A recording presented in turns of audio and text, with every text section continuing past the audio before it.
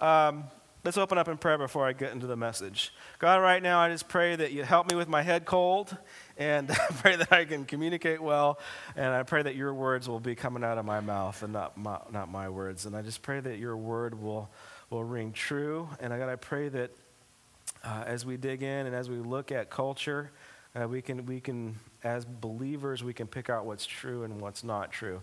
So God, I pray that you will just mature us in your word today. We love you, God. Amen. All right, so we're starting a new series today. We're starting the Gospel According to Disney. Now, this could go really well, or like this could be the end of my pastoring career. It's like, okay, we do Easter egg hunts on Easter. That's like a pagan holiday thing. And then we do Halloween celebration. So why not do a series on Disneyland? Why not, But here's the thing. It's important for us to see culture through the lens of the gospel. And it is my personal conviction, and I bet you money I could probably write a dissertation on this or could probably flesh this out. But it is my conviction that the gospel message of Jesus Christ is embedded into our DNA, at least into our spiritual DNA. And what does that mean? I think that if culture is left to itself, if arts are left to itself, that the gospel of Jesus is going to come out of who we are. It's just unavoidable. It's part of our divine nature. I believe that we are made in the image of God. Imago Dei. And so, since that we are made in God's image, that we are transforming more into the likeness of God, the gospel message will come up, and it will even come up in non-believers. If you just take a look at Hollywood, and you look at what the major themes in Hollywood will actually prove the existence of Jesus Christ, if you watch all the major themes. Literature is full of Christ types. It's full, if you just pay attention, you can see Jesus in secular literature. So it's in there. It's in Hollywood, it's in literature, it's in the arts, and believe it or not, it's in Disney. And so this is what I want to do, the whole series. I want us to learn that all truth comes from God. Now, I want to be able to take a look at Disney. Now, part of why I'm doing Disney is because I abused the pulpit a while back, and I made fun of Disneyland, and I paid a heavy price for that. I mean, I got hate mail. From family members. And it is Disney is a powerful force. I didn't realize how powerful it was. I mean, people got tattoos with Disneyland on them. It's a craziness when I start getting into it and how embedded it is into our culture. And what we know about Disney, the whole concept of Disney, is that children learn more morals from watching Disney movies than they do any other place, including going to church. Now, that's bad. Not necessarily. Because the Bible tells us that all truth is God's truth. And morals that come from Disney, we can use those. We can steal those. We can say, okay, Sophia, we just watched Mulan. What's the moral of this story? And she's going to be able to identify it. She's going to be able to latch on to that truth. So this is what I want to do with the whole Disney series. Every classic Disney movie it covers three major things. It covers good versus evil. That's a biblical theme, right? It covers a moral principle of some sort. Disneyland is the modern Aesop's fables. It's going to tell you a moral story of some sort and how to be a good person, how to be, kind and nice. And so these are good things, right? It's going to say, okay, you need to be nice to friends, and you shouldn't smoke hookah with Jafar. So it's going to teach your kids good moral lessons. But also one of the key things about why Disney is so successful is because there's a spiritual lesson in there too. There's a spiritual story. What's the difference between going to Disneyland and going to Magic Mountain? You go to Magic Mountain for the thrill rides, but you go to Disneyland for the magic, right? It's the magic kingdom. There's something about it. It's just a je ne sais quoi, and it's just you feel the specialness about the kingdom of Disney. Now, part of my material that I got for this series is based off of this book, The Gospel According to Disney by Mark Pinsky. He also wrote The Gospel According to The Simpsons, and it's an amazing thing. I recommend the book. If you guys want to get it, there's a link on the website that you can go to, or you can just look it up on Amazon. It's a great book. I'll warn you though, it's not a fun reading book. This is a sociology book. So it's going to go over the sociology and the methodology of why Disney is so embedded in a part of our culture. But a couple of things I want to read to you that he says. And by the way, I agree with some stuff that he says, and I disagree with some stuff. And we'll get into that when we get into the message. Okay, the Disney empire, by its founder's design, is a kingdom of magic, almost totally without reference to any kind of heaven. It advertises Disneyland as the happiest place on earth, not the holiest place. There are no churches on Main Street or at Walt Disney World. There are no chapels on Disney cruises. Then he goes on to say that the theme parks have become the new spiritual meccas of our culture. So we don't realize it, but we'll go on a spiritual pilgrimage to Disneyland. And it actually fills a void that's in our nature in a sense, because we used to go to a pilgrimage to the temple, but now we just go to the pilgrimage to Disneyland. Now I'm not trying to be negative. I'm just trying to say this is what the reality is, and there's truth in what's going on. Okay, this is something that Walt says. Walt says, all we are trying to do is to give the public good entertainment, and that is what they want. So that's part of the key to the success of Disneyland, is that Walt understands what people want. They want to be entertained. People want entertainment, and I'm going to give it to them. But then he actually pushes it a little bit further, and I think that this is amazing, and this is actually to his credit as a person and as a human being. He says, the important thing is to teach a child that good can always triumph over evil. And what our pictures attempt to do. So he's got two purposes. He wants to entertain Americans, and he actually wants to entertain people worldwide, but he also wants to tell kids they can overcome the temptations of evil. So an interesting book. I would encourage it. Now today we're going to be talking about Pinocchio, which was his second major film. First one was Snow White, 1938. Pinocchio came out in 1940, and it was a semi-success. When it opened up in the box office, it wasn't a huge success because America just entered into World War II. Isn't that kind of puts it into perspective, right? Kind of dates it. And so the attendance for the movie when it opened up wasn't too great because this is what they think. They think that Americans weren't too excited about going to a movie that was set in Europe and whose main character was a German-Italian guy wearing lederhosen. So so there was a bit of a miss in the marketing. But here's the beautiful thing about Pinocchio. It's probably one of the best films ever made. And it's a masterpiece. The cinematography in Pinocchio was revolutionary. It did things that cameras could not do, and it did things that has never been done in film before. Walt would bring in the camera, well, not camera, but they drew everything, right? Okay, you know that. There's no such thing as cartoons. But he would bring in the camera. He'd come over the mountain and into the village and into the house. First time it's ever been done. He would do a shot where Honest John, who was not honest, he was a liar. We'll get into that. But Honest John was the fox, and his Nimrod sidekick, that cat. And when they were trying to tempt Pinocchio, they were walking down the alley, and then Walt would take the camera up above, and then do a bird's eye view. Absolutely beautiful. The thing's a work of art. And if you look at the detail, the attention to detail in Pinocchio is absolutely amazing. And that is why it is one of the best Disney movies of all time. In my opinion, probably the best. Now, with that said, so that is how important it is as a piece of art. But as a piece of literature, and as a piece, okay, here we go, you ready? As a piece of spiritual literature, It is huge. One of the reasons why we wanted to do a gospel according to Disney is because we've come off a series of really hard-hitting, heavy stuff. I mean, we went over our values and over our doctrine and over what we believe.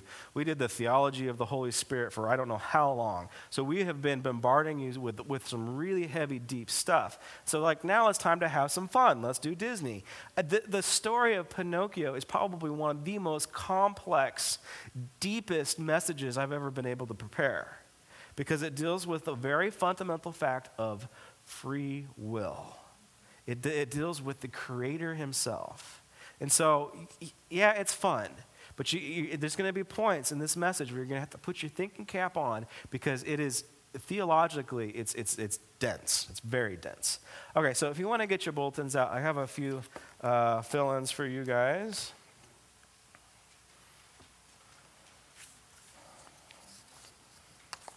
Tell you what. Oh, no.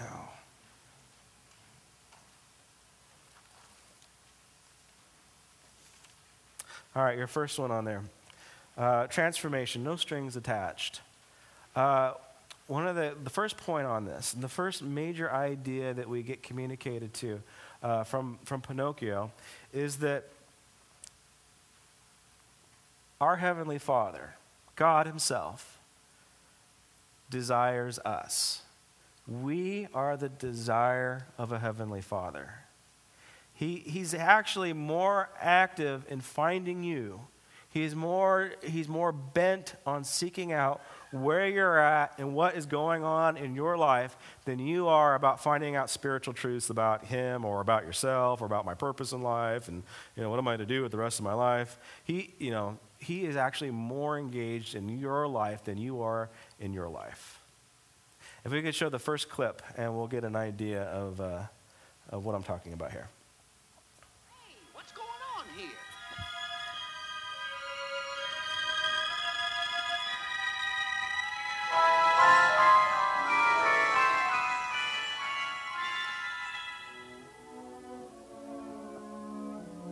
As I live and breathe, a fairy. Good Geppetto, you have given so much happiness to others. You deserve to have your wish come true. Little puppet made of pine, wake. The gift of life is thine.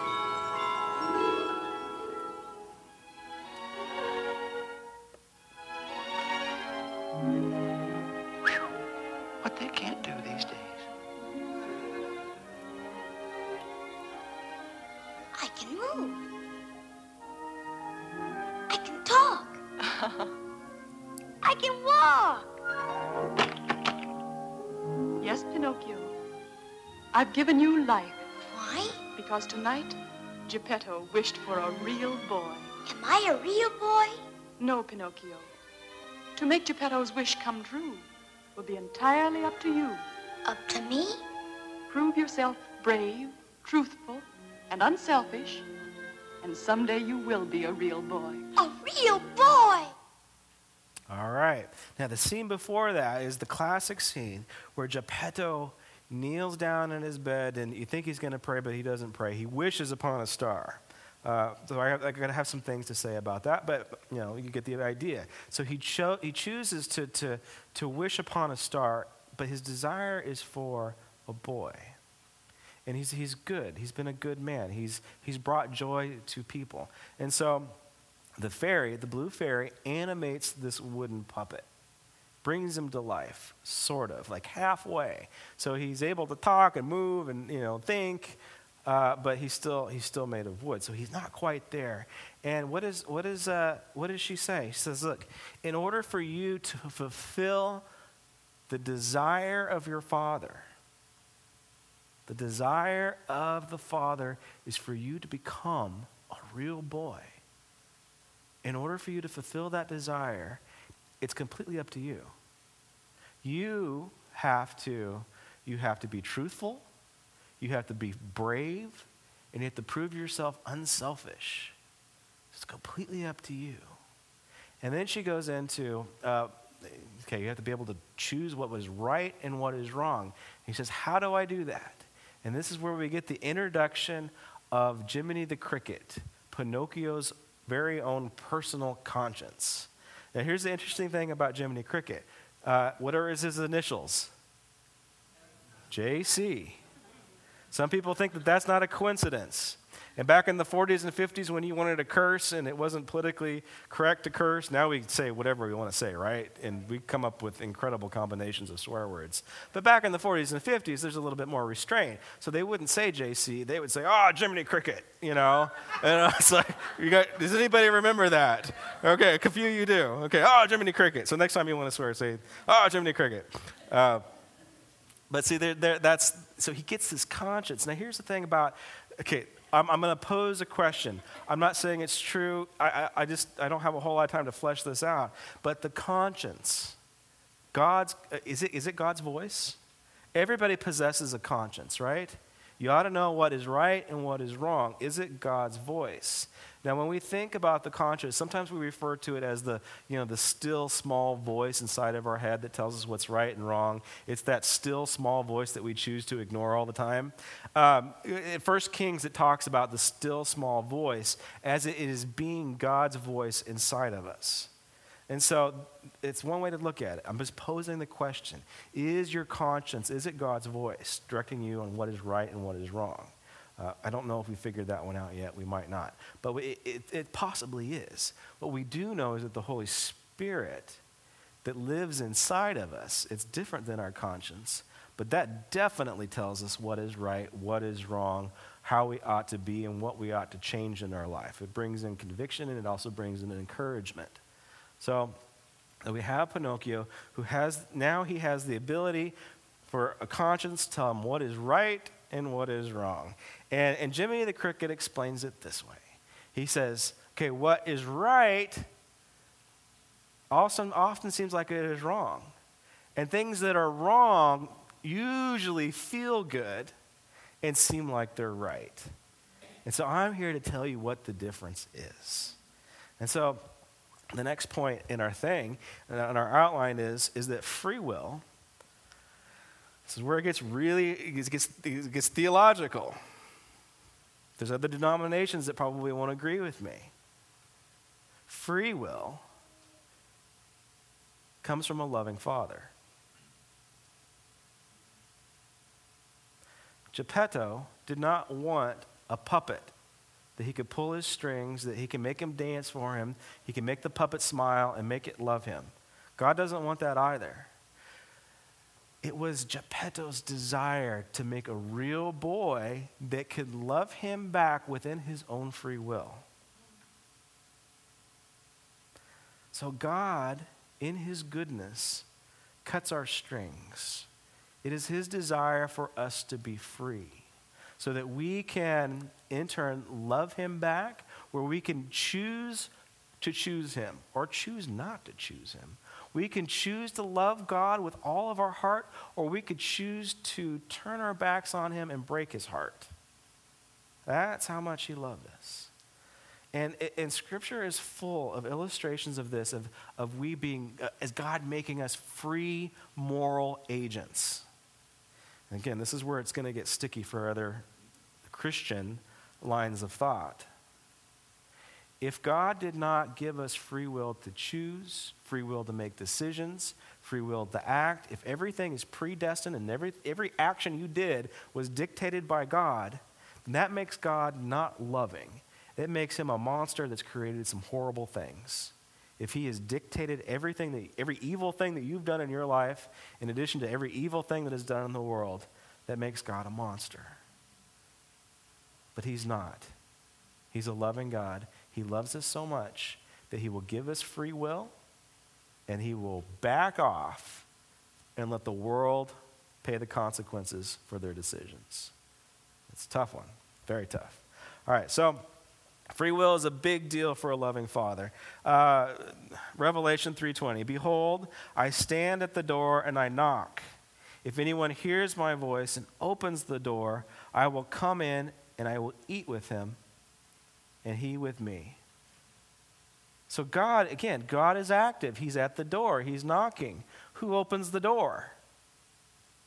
We open the door up.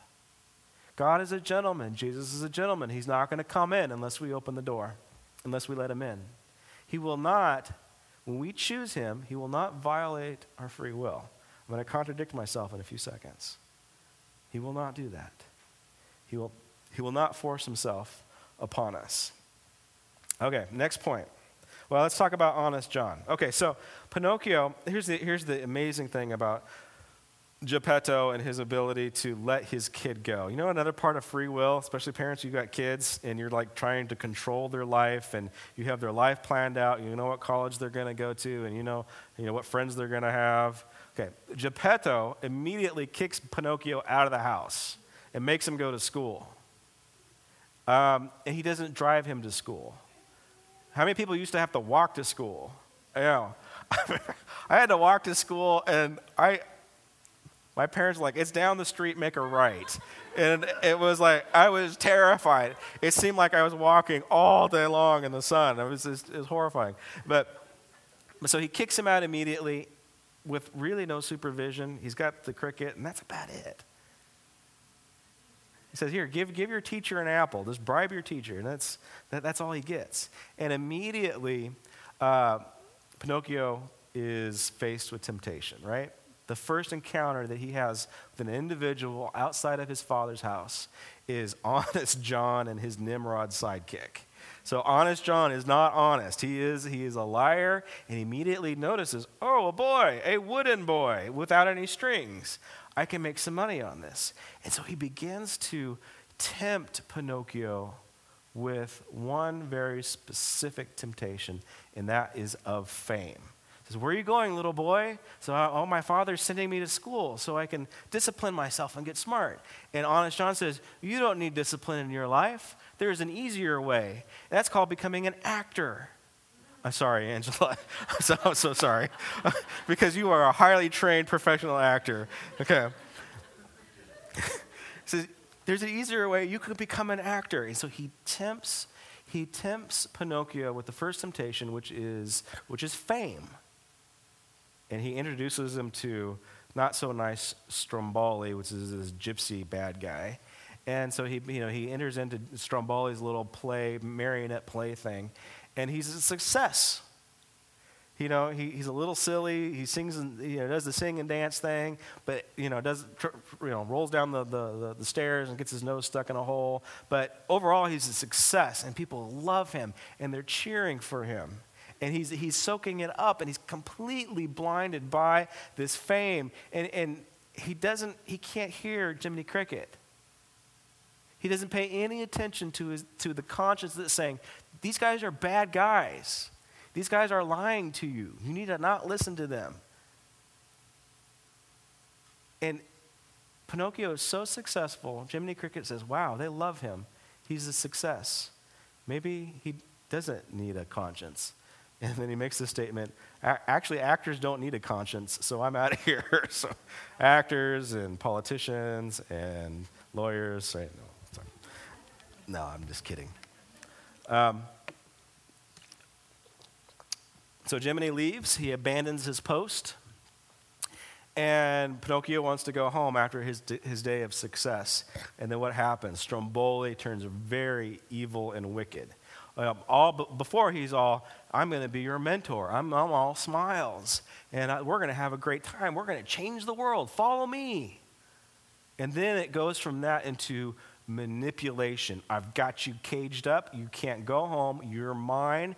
And once you stop performing, you're going to become firewood.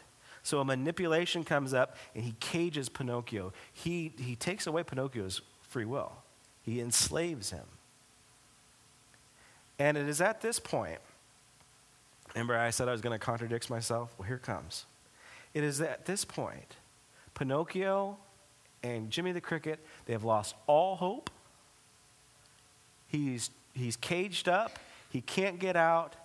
And then we have the second appearance of the Blue Fairy. And the Blue Fairy enters into the room in her, the way that she does in her beautiful orb, and she enters in and she says, Pinocchio, what are you doing in this cage? And this is where we see the iconic lying, right? Where the nose grows and, he keeps on telling lie after lie. If you watch the movie, they're actually not that bad of a lie. It's what we would consider white lies. They're not hurting anybody. His lies are not hurting anybody at all. But it's like makes you wonder, right? Makes you wonder where our morals have gone. And so he says, well, monsters hijacked me, and this happened, and this happened. So he makes up all these lies. His nose gets bigger, and the blue fairy calls him on it and says, honey, you're lying. You're lying. And you know what the interesting thing is about it?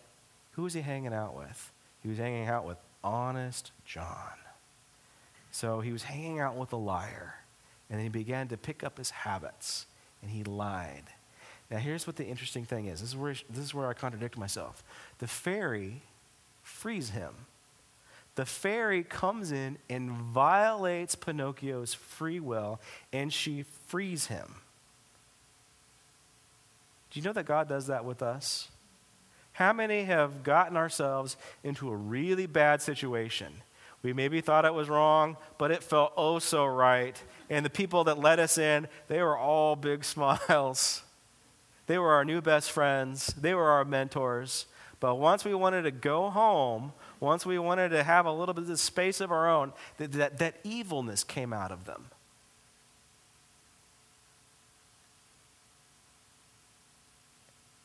And God came in and saved you. You didn't deserve it. Your actions put you in that situation. You're even lying about it. You're lying to yourself. But God came in, violates your free will and saved you and got you out of slavery. I've used this before. So I have a 7-year-old child, and she bounces off the walls. She doesn't know how to walk from one room to the other. She's either skipping or running or bouncing or going from wall to wall. She's an active child, and she doesn't pay attention to things, and she gets sidetracked, and she gets distracted. And if a ball goes out into the street, she's not going to think. How many people have kids that don't think?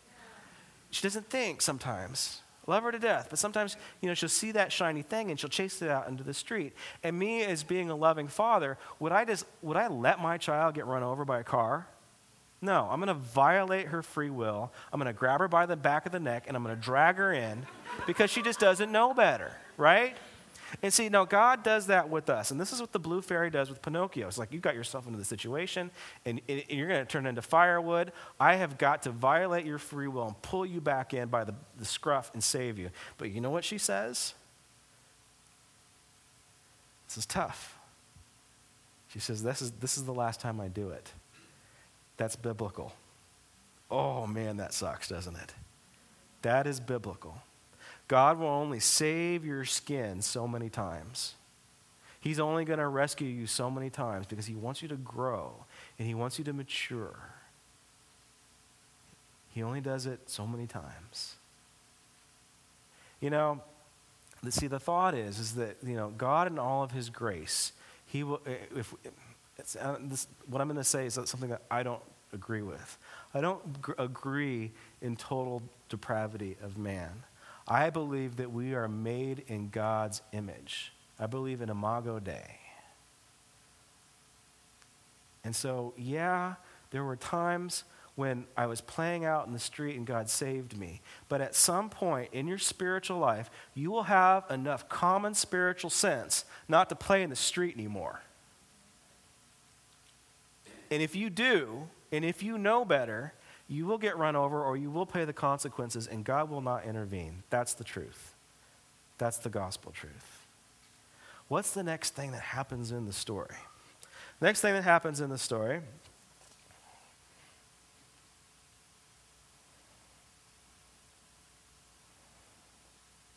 all right. I'll get to that point. Next thing that happens in the story is Pinocchio doesn't learn his lesson. He immediately is still under the influence of Honest John, and Honest John introduces him to the coachman. And the coachman, along with a lot of other bad boys, how many people have ever hung out with bad boys? How many people were bad boys?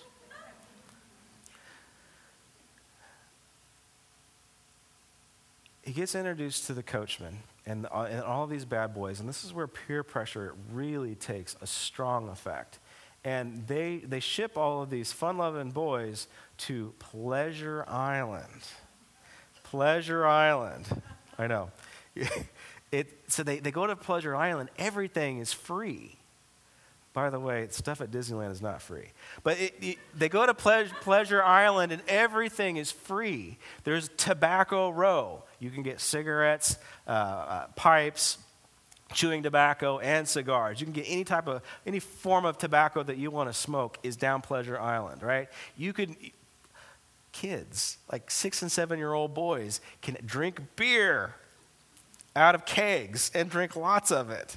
And not only there's tobacco and beer, but there's cakes and cookies, and it's just piled up. And so what is being presented to Pinocchio is gluttony, is peer pressure and gluttony, and they are having the time of their life. I mean, they're playing games, they're eating, they're smoking, they're drinking, they're having the time of their life. And now we're going to watch the next clip, which is probably the most horrifying clip in all cinematic history. Let's play the next one, Crystal. Lively there now. We haven't got all night. Where'd all the donkeys come from? Come on, let's have another. And what's your name? Okay, you'll do. In you go. You horse will bring a nice price. All right, next.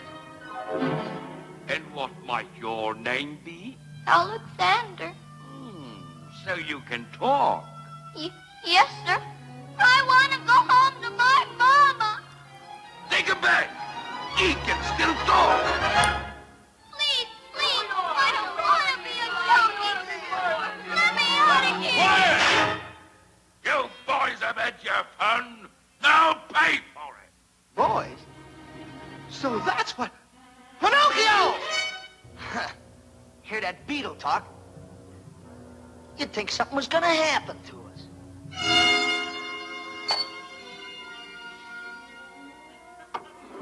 Contra.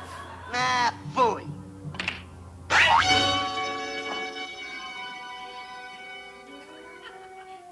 Where does he get that stuff?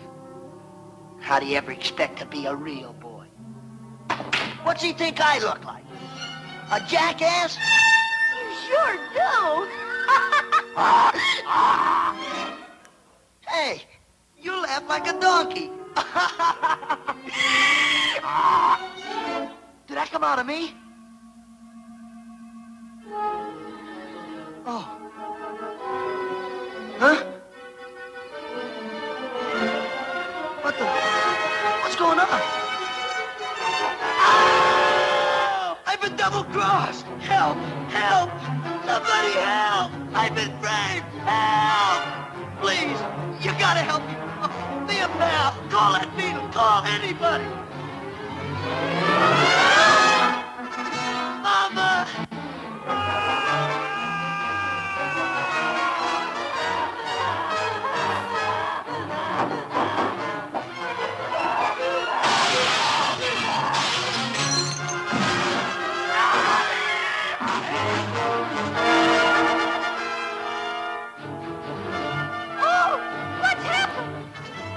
I'm not too late. What'll I do?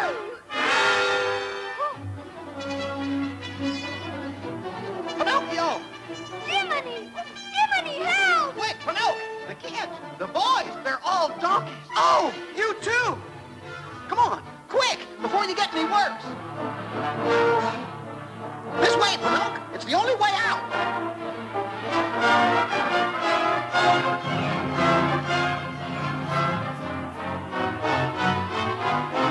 Hurry up!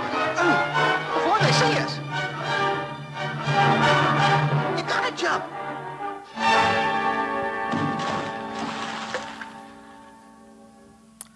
All right, you boys have had your fun. Now it's time to pay for it. Yeah, stuff you don't want your kids to go through. Did you notice that the blue fairy didn't come to his rescue? Like this is like the worst of all possible situations where he's transforming into an animal and the blue fairy doesn't save him. See, transformation is unavoidable. And we're transforming. We're either transforming into the likeness of Christ or we're transforming into something completely different. What do you think that might be? You know why that is so horrifying to me personally, why it kept me up a lot when I was a little kid? It's because deep down inside, we know that we're not animals. And so whenever Hollywood or literature wants to horrify us, they'll splice us with animals, right? You know, like The Fly or these other horror movies where, you know, it is terrifying because we know that we're not an animal. Even though we share 98% of the same genes with chimpanzees, we know that we're not animals.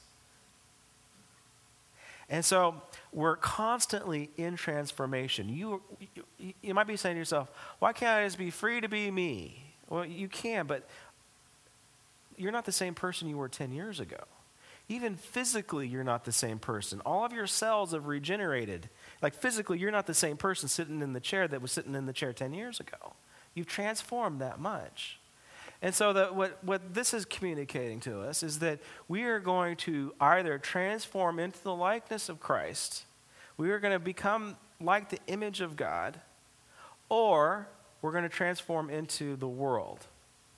We're going to transform into the people that we are hanging around. Do you agree with this? I mean, if you notice, if you can actually step outside of yourself and say, okay, I have chosen to hang out with bad boys, and I'm beginning to act like them. I'm beginning to speak like them. I'm sounding like a jackass, right? You begin to take on their characteristics, and things begin to grow on you. Here's the thing about Pinocchio. He was able to catch it in time. He was on Pleasure Island. Fairy doesn't save him. He takes a good hard look in the mirror. He realizes that he's got big long donkey ears and a tail, and so he runs, and Jiminy's helping him. And he runs and he runs and runs as fast as he can. And he's on the edge of the cliff, and the only thing that's going to save him is if he just jumps, if he jumps away. So he doesn't completely transform into that donkey, into that animal, into evil, if you will, becomes a slave. Kind of saves himself. Kind of says, look, what I'm doing is leading to death and destruction. Proverbs says it this way.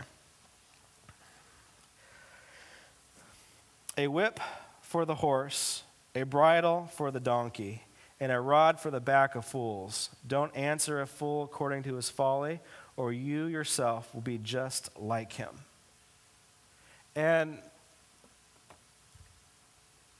some of us that have escaped Pleasure Island, we still carry around the ears and the tail. And we might be carrying those for the rest of our lives. We made decisions and we have to pay the consequence for the decision. God still loves you. Even despite the mistake, he still loves you. But we still, for the rest of our lives, you might have ears. Or you might have that really bad tattoo. Or you might have that other thing that you don't want to talk about. You might have it for the rest of your life. Someday you'll be transformed into his likeness and it will be completely gone. But you might have to carry it for the rest of your life. And Pinocchio does. So transformation happens, whether you like it or not. You're either going to be transforming into something beautiful, or you're going from glory to glory, or you're going to be transforming into something not so pretty and doesn't sound so good. All right. Okay, next major point is that faith without works is dead. That's a tough one to swallow. Because I believe that we are solely saved by the grace of God, right? It is that I don't know better. I'm on the way to hell, and God reaches down and saves me. He saves me. So we are solely saved by grace. But what we know, what is biblically true, is that we are saved by grace, yet when we understand the grace that has been expressed to us, it ought to be impossible for us to express it back, not to express it back. Now think about the blue fairy. What does the blue fairy in the beginning, what does she say to Pinocchio? In order for him to make Geppetto's wish come true, and in order for him to transform into a real boy, what does she say to him? She says, it's completely up to you. If you are brave, if you are truthful and unselfish, you will accomplish the transformation. Okay, church, what's wrong with that? What's wrong with it? Let me hear you. Let me hear you waiting. That's not how it works, is it? That's not how it works. As the story progresses, we're not quite sure how long Pinocchio is gone, but long enough for Geppetto to go out and look for him, right? We serve an active God. He's active. He's out looking for us. So Geppetto leaves the house with his cat and his fish, and they begin to search for Pinocchio, his lost boy that he loves dearly, his desire, the desire of his heart, begins to search for him. And, he ends up in the belly of a well. There's a biblical illustration there, a good man inside the belly of a well, right?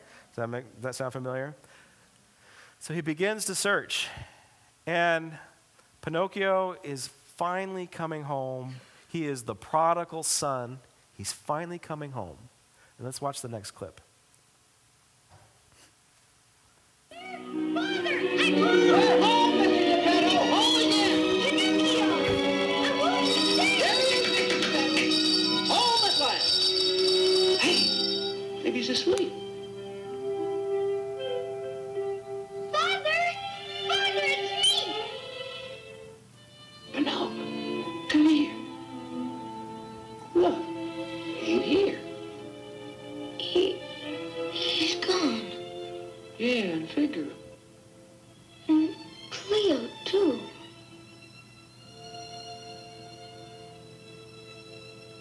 Maybe something awful happened to him. Don't worry, son. He probably hasn't gone far.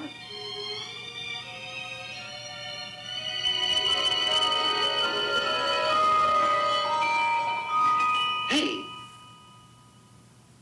it's a message. What's it say? It's about your father. Where is he? Why, it says here he went looking for you, and he was swallowed by a whale. Swallowed by a whale? Yeah, a whale? A whale named Monstro. Oh, he's But wait, he's alive. alive? Where? Why, inside the whale, at the bottom of the sea. Bottom of the sea? Hey, where you going? I'm going to find him. Pinocchio, are you crazy? Don't you realize he's in a whale? I gotta go to him. Hey, Pinocchio, wait. Listen here, son. But this Monstro, I've heard of him. He's a whale of a whale. Why, he swallows whole ships alive. Tie it good and tight now. And besides, it's dangerous. Why, Bye, Jiminy. Goodbye. I may be live bait down there, but I'm with you. Come on. Let's go. Look out below!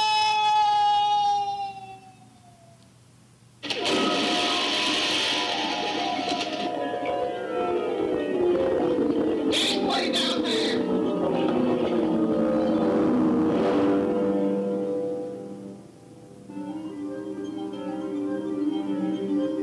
Gee, what a big place. All right, so the blue fairy doesn't intervene, but she does show up in the form of a dove delivering a divine prophetic message. Yeah, I know. It's interesting, huh? So she brings this message. Now, the blue fairy says, you're going to get saved if you're a good boy, if you're brave, if you're truthful, and if you're unselfish. But the clip that we saw was actually the turning point for Pinocchio. This is where he actually transforms. Because None of those things happen when he gets saved. From this point, he goes from being this adorable, cute, little, naive, innocent boy, right? I mean, it's just about the naivest thing you could possibly find on the face of the earth. He goes from that to becoming a real boy, where he's all of a sudden comes to the realization that his connection with his loving father has been severed. His motivation is not to accomplish those 3 tasks. His motivation is to instantly to reconnect with his father. Love is what drives Pinocchio. He doesn't think, he doesn't come up with a plan. He realizes the situation, and he immediately gets up and says, I'm going to go find my dad. That's an act of love. And then he takes another leap, another giant leap of faith, where he ties a rock to his tail and personally jumps off the cliff into the water looking for his father. Those are all very specific action items that are attached to faith. Faith without works is dead. And faith is generated by this relationship, this desire to be with his father. Now he begins to face the worst of all of the evil elements, all combined into one, which is Monstros the whale. Monstros, he takes on the very characteristics of Stromboli and the coachman, all together in one. He's the satanic force, just all compiled in. And we see Pinocchio acting brave. He's actually doing what his father did. His father went out to look for him. Pinocchio is becoming brave, and he's looking for his father because he believes.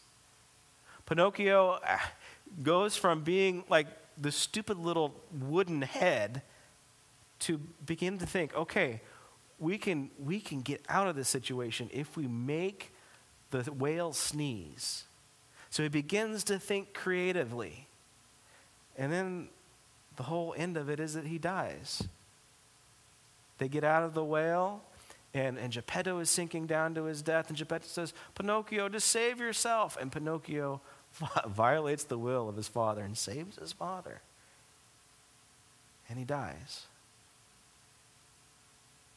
They go home. There's Pinocchio with his ears and his tail. He's laying down dead. A little point, I got to go backtrack just for a second. When they're reunited, when Pinocchio and Geppetto are reunited inside the belly of the whale, Geppetto can't help but to notice the big giant ears and tail. He says, what happened with you?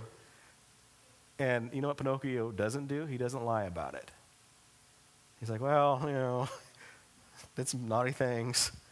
And Geppetto embraces him despite what he looks like. You know that your God does that? You know, if you return from Pleasure Island with ears and a tail and that really bad tattoo, he's going to embrace you. He's going to embrace you back. He doesn't care what's on your body. He's going to love you unconditionally. That's a loving father. So anyway, back to, so Pinocchio, he's back home. He's dead.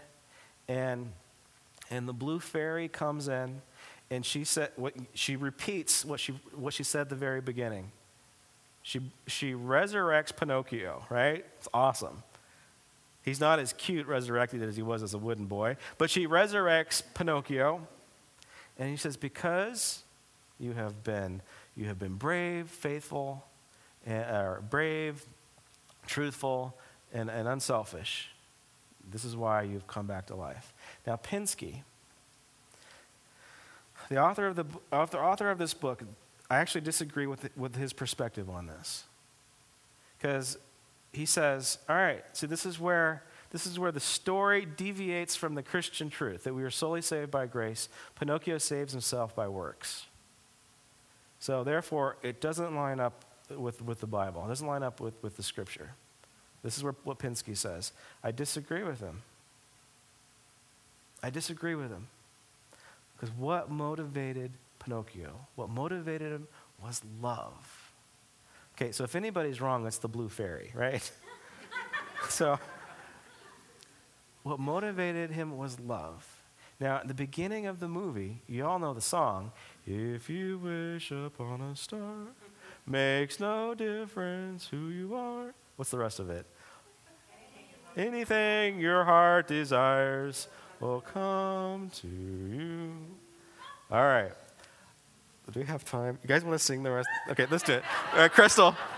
Okay, I want you to pay attention to the lyrics because I think that this is intentional. Crystal, go ahead and play the lyrics. Yes, we all have a place in the circle of life. Doesn't matter who you are. We share the same world and live under the same stars up there in the sky. We've all got dreams, and when we share those dreams with others, we join in the circle of life.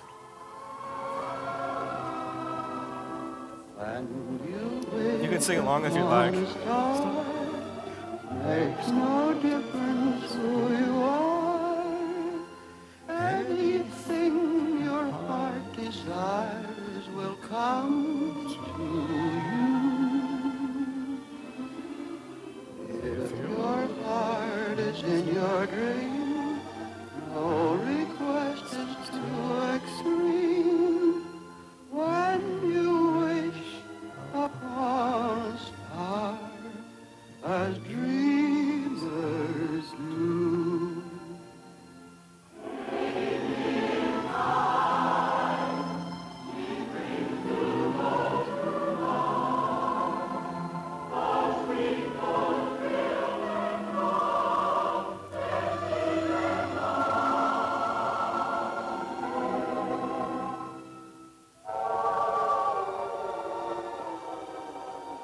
Like a bolt out of the blue, fate steps in and sees you through.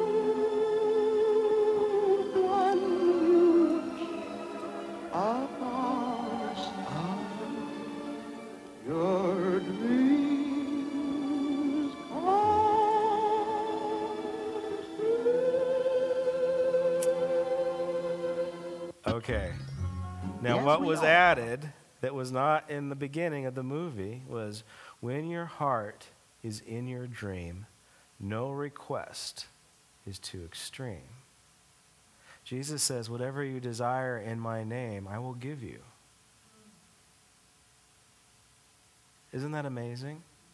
Let's look at the scripture in Ephesians 2:8-9. This is your last fill-in. Salvation comes by grace through faith. If you want to add this, and faith without works is dead. Ephesians 2:8-9. For it is by grace you have been saved, through faith, and this is not from yourselves. It is the gift of God, not by works, so that one can boast.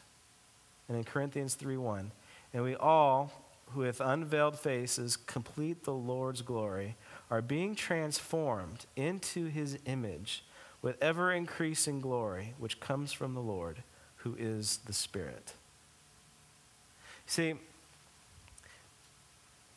fate is kind, and this is the song we wrote, so just sung. Fate is kind, and it gives to those who love. These three things remain: faith, hope, and love. But the greatest of these is love. And Pinocchio knew it. Pinocchio knew it. You know what came out of him when he tapped into, okay, I really love my Creator. I really love my Father. You know what happened?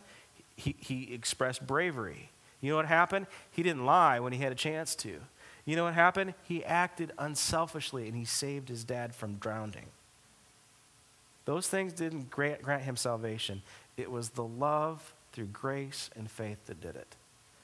Might be forcing the text a little bit, but just go with me. All right. The moral, every Disney story has a moral story to it. The moral of this one is bad company corrupts good morals. Bad company corrupts good character.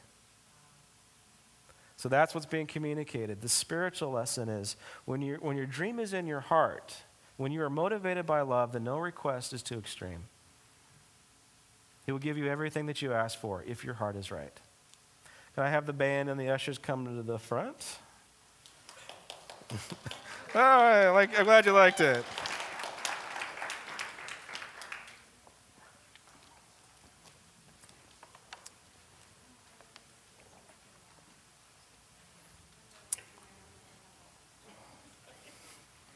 All right, let's pray. God, we thank you that you are a loving Heavenly Father and that there is no evil in you. That we are your desire. That you desire us more than we desire you. And you will do anything to get us. You search diligently. You're sweeping the floor for us. You're transversing the world. You're going into the belly of a well. You even went into hell to get us. So God, we thank you so much for that. God, I pray that as we begin to grow, that we'll be able to avoid temptations. We'll avoid the sins of the flesh, whether it be vanity or fame or gluttony or overindulgence or pleasure island or whatever that may be, God. And those of us that have escaped the island with some ugly scars, God, I pray that that won't hinder us from accomplishing what you've called us to do or making us feel guilty or beat up. And I pray that you will just breathe new life into those that are dealing with past sins. And God, I pray right now that you will give us freedom for every person that feels like they have to work to get God's approval, that they have to work to make sure that God likes us and that he's happy with us. And I just pray that we will understand that, God, once we tap into your love, that will be our motivation to do amazing things in your kingdom, God. Pray that you just bless this offering. In your name, amen.